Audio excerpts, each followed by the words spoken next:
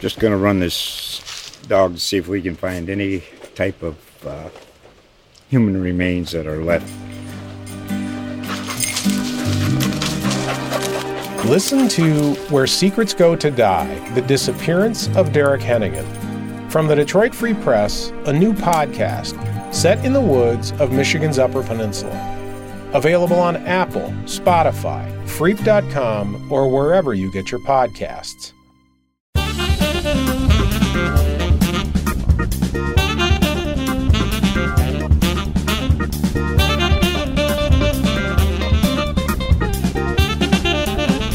Thank you for joining us. This is From the Newsroom, the podcast presented by the Holland Sentinel staff. I'm Digital Director Brian Vernellis.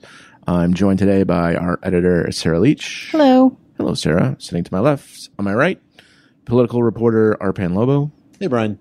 Arpan, thank you for being here. This was Arpan's idea. He was at a very interesting event last night. He was in Forest Hills covering, let me make sure I get this title right because it's quite a bit of a mouthful, the Kent County Trump 2020 Grassroots Leadership Team. Wow. That you really got to, yeah, you got to come up with an acronym for that or something. They hosted several GOP candidates last night in a forum setting. Arpan, you were there. How many candidates were there? It seemed like it was a Democratic debate because of how many candidates were. Yeah, so it ended up being 6 candidates, but originally it was only planned to be 4, kind of the 4 main contenders we think for that Republican spot to challenge for the 3rd district, which is currently held by Justin Amash, who used to be a Republican. The Republican formerly known as. The Republican formerly known as Justin Amash. But as it's been well documented, he's left the party sort of on that pro-impeachment train. So there's been kind of a bevy of challengers in this story. There's been quite a few. So 6 of them were there last night. It was originally supposed to be 4, but then I guess 2 candidates reached out to the debate hosts. I'm not going to try and repeat all that. The Kent County Trump 2020 Grassroots Leadership Team, you mean? Yes. Those were the ones. They reached out to them and said they would like to get on the debate. According to an MLive story, I believe Grand Rapids Press, they were the first ones to kind of break that this was happening. One of the candidates wasn't chosen just because he wasn't well known, and another one of the candidates wasn't chosen because they thought he was a libertarian. And that I'll get into more of that as we go on. The nuances. But last night there were 6 candidates. Going off the list, we had Peter Meyer. He doesn't go by Pete Meyer. I just call him that for whatever reason. Sorry about that. Peter Meyer, who is the son of the current Meyer CEO and the grandson or great-grandson of the Meyer founder. State Rep Lynn Affendulis. She represents Grand Rapids Charter Township and other parts of that area. Tom Norton, who is a former village council president in Kent County. Joel Langlois, who owns and operates the Grand Rapids Deltaplex, where certain events happen, like the Grand Rapids Drive. They play their basketball games there. Didn't Trump go to the Deltaplex? He did. He has been in the Deltaplex, and that is a major So this makes sense, right? Yeah, that's a major talking point for Langlois.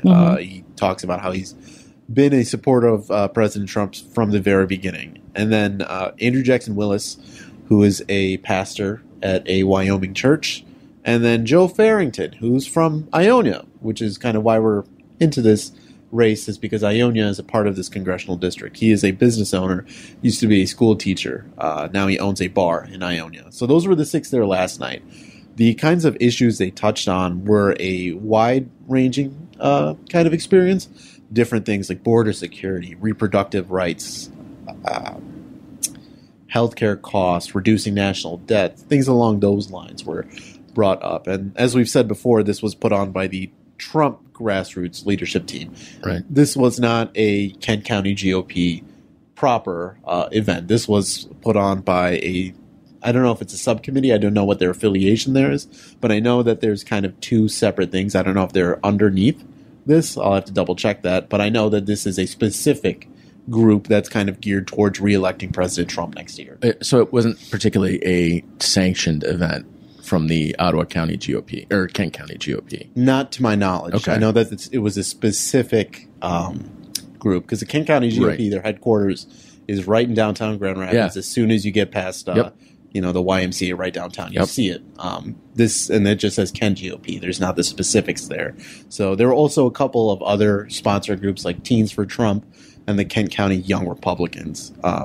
So as we got into it, it was kind of a thing where instantly you could tell that all of these candidates were aligned with the president. Certainly, the only exception I would say is Joe Farrington, the late entry. He differed on two key points at the very end. He came out as a pro-choice candidate. That was not very popular. And then he said that he disagreed with President Trump's decision to exit the Paris Climate Accord agreement. And that was also very unpopular. Someone in the crowd yelled, "Go to a Democrat forum." Yeah. Something like that. It was. I tweeted a video. It's in the story. It wasn't very well received. Was he there intentionally, or do you think he was there merely to get a reaction out of people? No, I think he was there intentionally. So it's funny that we're talking about him now just because he ran in 2018. He just didn't have enough petitions to get on the ballot. So this isn't the first time he's tried to run for Congress. I checked the FEC website today. He doesn't have any campaign finance listings there, so I don't know if he's officially filed yet. But they let him go on, and he spoke, got as much talking time as the other candidates.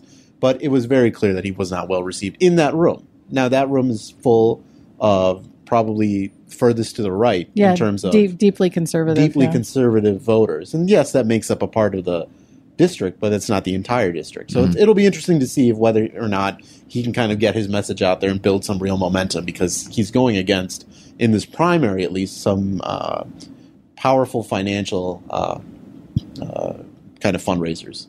Who do you think stood out from that group of six? Who do you think resonated the most with the attendees? So in that room, I think that Tom Norton, who we've written about him before in our Ionia paper for a couple of reasons. There were certain things that he's done, certain language put out by his campaign that some might find offensive. So we've written about that in the past. But in that room, the things he said, he was very well received. He spoke about wanting to make abortion completely illegal and removing Roe v. Wade, which is something that is kind of hotly contested across the country right now. And he spoke about how abortion is one of the worst things that takes place in America. He mentioned that he kind of targeted transgender individuals, and he spoke about how he didn't want transgender individuals to use the same bathroom as his daughter. He said some weird thing about they're coming into the bathroom and they're beating the tar out of people. I didn't get it. I it's one of those things where if you're a reporter in this situation, I tweeted this out last night because I was just a stream. Yeah. My Twitter feed was just a stream of consciousness. You were flying last night. It was a journey. I didn't have the time to kind of elaborate and put context to things. Context to things. So I tweeted that out, be like, hey, I'm not fact checking this as I go. This is literally just what they're saying. Yeah. Because I think that's important too. Because if we as reporters in a media outlet, if we give anybody a microphone without properly kind of addressing it, it's kind of not, fair, right, or the right thing to do. So I wanted to make sure that when I was tweeting those things out, I kind of prefaced it by saying, hey, take this with a grain of salt. This is literally just what they're saying. Right.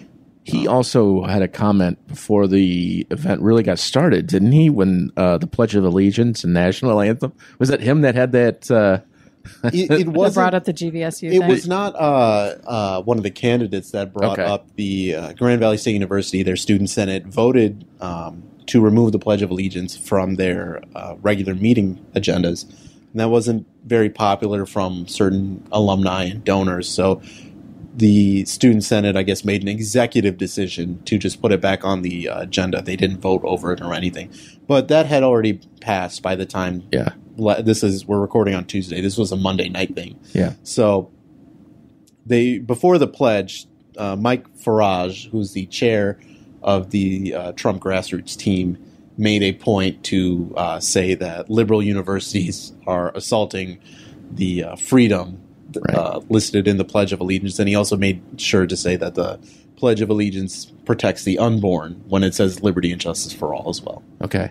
And I thought someone mentioned this isn't Ann Arbor. This isn't... That was actually, there was a GVSU student senator in attendance. Farage made sure to point him out, and he got a standing ovation. He was very popular in that room. Yeah. So, I believe he said, this isn't Ann Arbor, this isn't New York, this isn't Berkeley, this is West Michigan, and we have values. Something along those lines.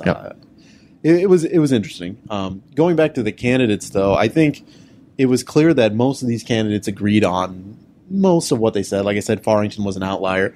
But in terms of like Peter Meyer, Lynn Affendoulis, Tom Norton, they all agreed for the most part. The only things that they kind of differed on were maybe their approach. I know Joel Langlois made it a point to say that there's too much executive overspending.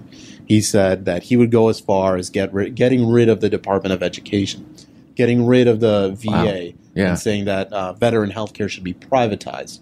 And it was something where it resonated with the other candidates. Both Tom Norton and Meyer are both Army veterans. I'm not sure what branch Tom Norton served in, but they both made it a point to be like, yes, the VA is a mess. We need to address these problems because our military members aren't getting the proper health care that they need. And so Langlois made it a point to say we should privatize this. And Tom Norton agreed with that, saying, yes, everybody should have the choice. It wasn't Medicare for all wasn't brought up, but if you pay attention to the Democrat debates or listen to the podcast that Audra and I do about those, you'll know we talk about Medicare for all and how that's kind of a big thing in the for the Democratic Party right now. It's definitely not. It wasn't even touched on last night, and in fact, they went in the opposite direction last night. Arpen, you talked about Roe v. Wade. There was another point that came up. I think it was Republican Representative Lynn Affendoulis. Thank you, who mentioned defunding Grand Valley after their Pledge of Allegiance fiasco. I don't know if anybody guys want to hop in on this, but there's protocol. There's a constitution that people have to abide by here. What's your guys' take on something like that? That just can't happen overnight. Yeah, I think that's one of the things that people tend to lose sight of, especially when they get wrapped up in the hype of a rally where they're amongst like-minded people. It can tend to get a little bit into echo chamber territory and this is on both sides. Yes. Yeah. We definitely see this on both sides. We see this a lot, with some of the Democratic debates that Arpan and Audra have podcasted about. I think that people lose sight of what realistically can change, and then also how it changes. Defunding Grand Valley is not really an option. It's mandated in the state constitution that public universities have to be funded by the state. That's not something that the state legislature can just snap their fingers. Yeah. So I think that people who are looking at these candidates in all races, really, they really need to kind of keep in mind, does it sound realistic that would be, if that was like such an easy thing to do, wouldn't that have already been done? Roe v. Wade is another thing that was a Supreme Court decision over 40 years ago. And so the Congress can't just get together and call a simple vote and then just undo a Supreme Court decision. So it's there's a lot of logistics involved, and I think that voters who are attracted to some of the messaging that these campaigns and their people are putting out, you have to stop and think about, is it actually possible to achieve the things that they're saying that they're going to achieve? Because right now, in this part of the election cycle, they're just pandering to the base. They're trying to secure the primary so that they can be the representative representing their party so that they can get to the general election. And then things tend to change at that point. That's a dangerous road to go down, though. I know. Well, it's interesting when Arpen was talking about what was the one candidate that seemed like the outlier that was almost like a Democrat wandered in? Yeah, Joe Farrington. Yeah. So, I mean, Brian and I are old enough to remember that there were candidates once upon a time that were fiscally conservative but socially progressive. It's almost like a unicorn nowadays. I haven't seen one in a long time with the national discourse where it's at right now. But so you can see how things have changed over time, where moderates are basically not really welcome in either party for events like this. Arpan, from this evening, did anything surprise you? Did anybody, anything said or any topic that they discussed surprise you? Well, so going into it, I knew it was going to be a very partisan evening. This was for them, it's a friendly environment. Right. This isn't something where maybe they talk in a certain situation where maybe they change their rhetoric. They knew they were in a safe crowd. So I wouldn't say anything surprised me. Nothing that came up surprised me either, because things like reducing national spending and eliminating government overreach and protecting the reproductive rights of the unborn, those are traditional talking points Right. further for some conservative voters and candidates. It'd be one thing if, for example, it were a general debate and Justin Amash and a Democratic candidate and one of these guys is on stage and they're talking in the exact same fashion. I don't think that would happen.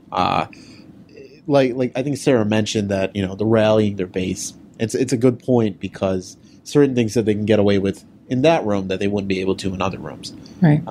I don't think, and given the because there were Michigan Radio and the Grand Rapids Press were both in attendance as well, and I believe Fox 17 was there, maybe some other outlets as well. Mm-hmm. But it was a thing where, okay, if Tom Norton's going to say that transgender people are beating the tar out of people in bathrooms, I don't know if he could say that in a different room. Right. It's one thing for us to put it in stories or to take a snippet and publish it, but it's another thing for a voter who doesn't align with him to hear that. I didn't see it in the story, but did you happen to talk to any of the supporters that were there? I got there at about 6:30, and it filled up pretty quickly. There were tables for each candidate, and on my way out, because I was trying to take a picture of there was a sign that said "Keep America Great" instead of "Make America Great." That's the slogan for the 2020 campaign. But on top of it said like "Make Liberals Cry." So before it started, I tried to get out and take a photo of that. And on my way back in, someone tried to hand me like a flyer or pamphlet. And I told them, I was like, "Hey, I'm a media member," and they were like, "Oh, we're very glad you're coming." And I believe they were with the Langlois campaign. Okay. And they gave me the flyer is for a Support the President rally. It's going to have another Deltaplex. So it must be nice just to have like an automatic home base for rallies. Yeah. But I didn't get much of a reaction from the crowd other than that. He was just talking about, he's like, we're really excited to do this. We're really excited to support the president. Their slogan is "Make Congress Great Again." Okay. It's you might have heard it before, but it wasn't something where last night I was trying to get out of there, so I didn't really talk to anybody in the crowd. I ran into State Rep Mary Whiteford on my way out. She was in attendance, and I spoke to her for a little bit, and she told me she thought it was a really interesting thing. She thought there was a lot of good stuff brought up. So she represents her 80th state district, so that's Allegan County, including the little portion of Holland that's in Allegan. Yeah. Well, I think that a lot of people are looking at this race because it's got a lot of interesting factors to it. I mean, Justin Amash has been featured on the national stage over the past couple months. He broke from the party rank and file. He defected to being from a Republican to an independent.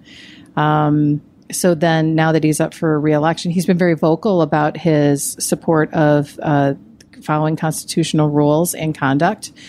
And he has said that, well, listen, I applied these things to Obama. I'm going to apply them equally to President Trump, regardless of party affiliation. And some people don't like that.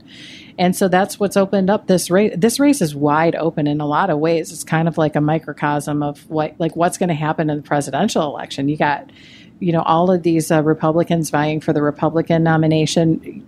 Amash is running as an independent. How many Democrats do we have? So currently there are two Democrats that have kind of put themselves in a position to be they're the contenders for that primary vote. Yeah. There's Hillary Scholten or Skolten. I'm not sure how to pronounce that. Yeah. She is an immigration attorney based out of Grand Rapids. And then there's Nick Colvin. He is a economic policy attorney.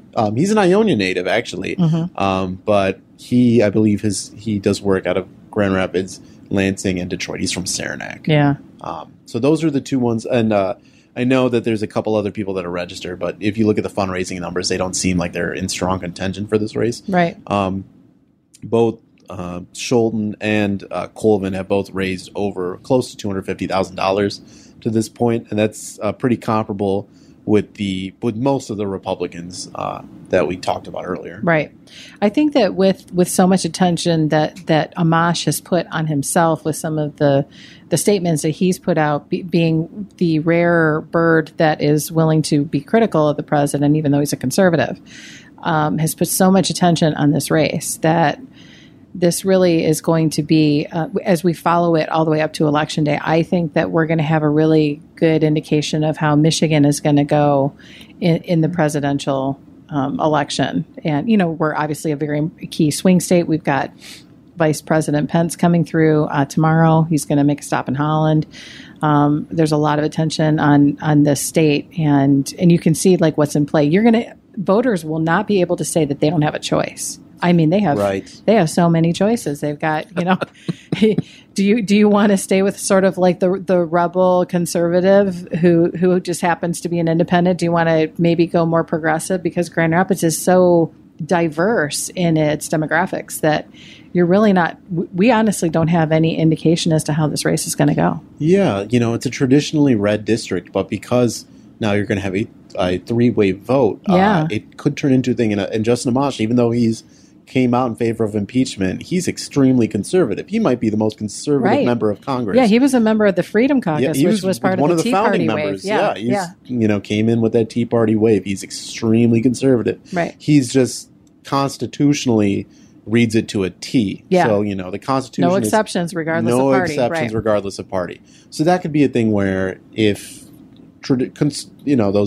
the voters in Kent County, in Ionia County, Berry County, that see that, okay, he's still conservative, but he maybe stands up to the president, that could appeal to them. It could go in the opposite direction. You know, they're tired of someone they don't feel is representing them. But if the traditionally conservative voters get split, that could open the door for a Democrat to come in and take the district. It's really anybody's game. It's something where if you had told me, because I think I started here in April, right? If you had told me that this district would possibly open up for a Democrat, I would have said, no, you're lying. Yeah. No one could have predicted where we're at right now. The irony is so thick. I know. that a guy like Amash, who is a strict constitutionalist, might lose out. Right. Because he's not. He's not constitutionalist enough. Or maybe the voters aren't constitutionalist enough. Maybe that's not their biggest priority. It's not their prerogative. 4 years ago, or 8 years ago, when the Tea Party came on the scene, it was. We live in a topsy-turvy world. Well, anyway, Sarah's lunch is getting cold, so I'll ask this question and we'll wrap it up. Do you guys think Amash will win the election? Do you think he'll be back in his seat? So, and I'm cheating a little bit because I have the numbers right in front of me. But if I'm looking at the fundraising figures for the people in this district, currently Justin Amash has a slight advantage over Peter Meijer in terms of total contributions, and that includes prior cycles. If you break it down by state, the amount of money that Justin Amash has coming in from Michigan in these in terms of individual contributions is $48,000. Peter Meijer has $276,000. We'll round up $276,000 in contributions from the state of Michigan, and we know that includes some pretty big donors here in Holland as well that have traditionally backed Amash. They defected. Looking at a certain families that left Amash, right? And are the now DeVosses and Princes for those who don't know, right?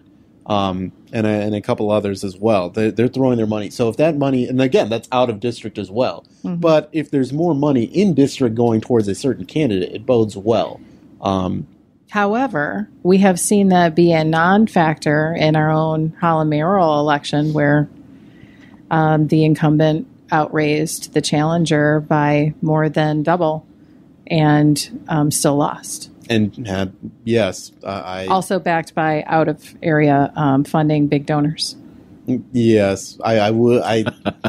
It's not. I'm just saying it. It's not that it doesn't happen. Point, yes. Yeah. I wouldn't say it's as clean as a comparison, but right. I see the parallel there. So if the election were happening today, who do you think would win? Oh, if it were happening today, so you're asking me to pick just Republican today. We don't know winner, what's going to happen tomorrow. Pick a Democrat winner, and then pick overall winner. Well, so looking at the Republican primary, I just say Meyer's financial backing is pretty, I think he's the nominee. Yeah. So I would go with him. I would probably say at this moment, I think Hillary Scholten probably wins the Dem nominee. I tend to lean in the party that, or toward the possibility that the vote gets split among conservative voters and a Democrat could win. So honestly, if you ask me who I think is going to win today, I would say a Democrat. But this is, I know it's blasphemy for the third district, but I could also see we get into a point where maybe the state and national Republican Party realize this, and I'm sure they're planning for it, and then they kind of throw their weight even further. So, well, all right. So if you're putting me on the spot, I'm going to go with Peter Meijer. But like I said, it's literally, you could ask me something in 30 minutes, I might change my mind. Yeah. Stay tuned, Sarah. If the election were to happen today, I would say that Justin Amash holds a seat. I agree. 2-1 over Arpan. No explanation. No, it's I think the power of the incumbency is strong, especially on a national stage, and I think that he is unique in the fact that he's going to attract a lot of moderates who aren't going to want to go with an unknown, and somebody who is willing to vote their conscience and not just through party affiliation. I think that is wildly attractive to a lot of disenfranchised conservatives right now. Yeah. Today. But who knows what's going to happen tomorrow. I would tend to agree with that on many levels, except if the last 4 years have shown us anything, as people are fickle and they'll be, well, that's why I'm not taking this vote tomorrow. You're not going out to Vegas and dropping 50 on Amash. Yeah, when it gets closer, we can do a friendly wager. I don't think I think there's some ethics things there. Not lunch on me, Arpan. Not only that. It's getting cold. I'm a voter in this district, so it's something. Oh, so we can sway you. I think that might be a problem too. But it's something that, as a voter in this district, and I'm someone that's plugged in and seeing all this, I bet people 9 months out from a primary are still kind of just don't. Yeah. Kind of on the periphery. I think as we get closer, it'll be more fair to ask, okay, where do we think this race is going to go? I just don't think that there's enough momentum in the GOP or the Democratic challengers yet to really seriously threaten Amash yet. But yes, there's 9 months. And on that note, I think we'll wrap it up. On behalf of Arpan Lobo and Sarah Leach, I'm Brian Vernellis. Thank you all for listening. Sarah, go eat your lunch and whatever drink is out there. Thank you all for listening. We'll see you next time on From the Newsroom.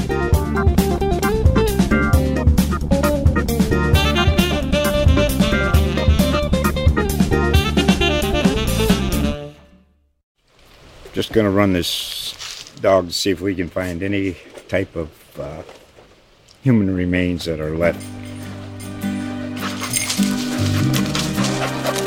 Listen to Where Secrets Go to Die, The Disappearance of Derek Hennigan. From the Detroit Free Press, a new podcast set in the woods of Michigan's Upper Peninsula. Available on Apple, Spotify, Freep.com, or wherever you get your podcasts.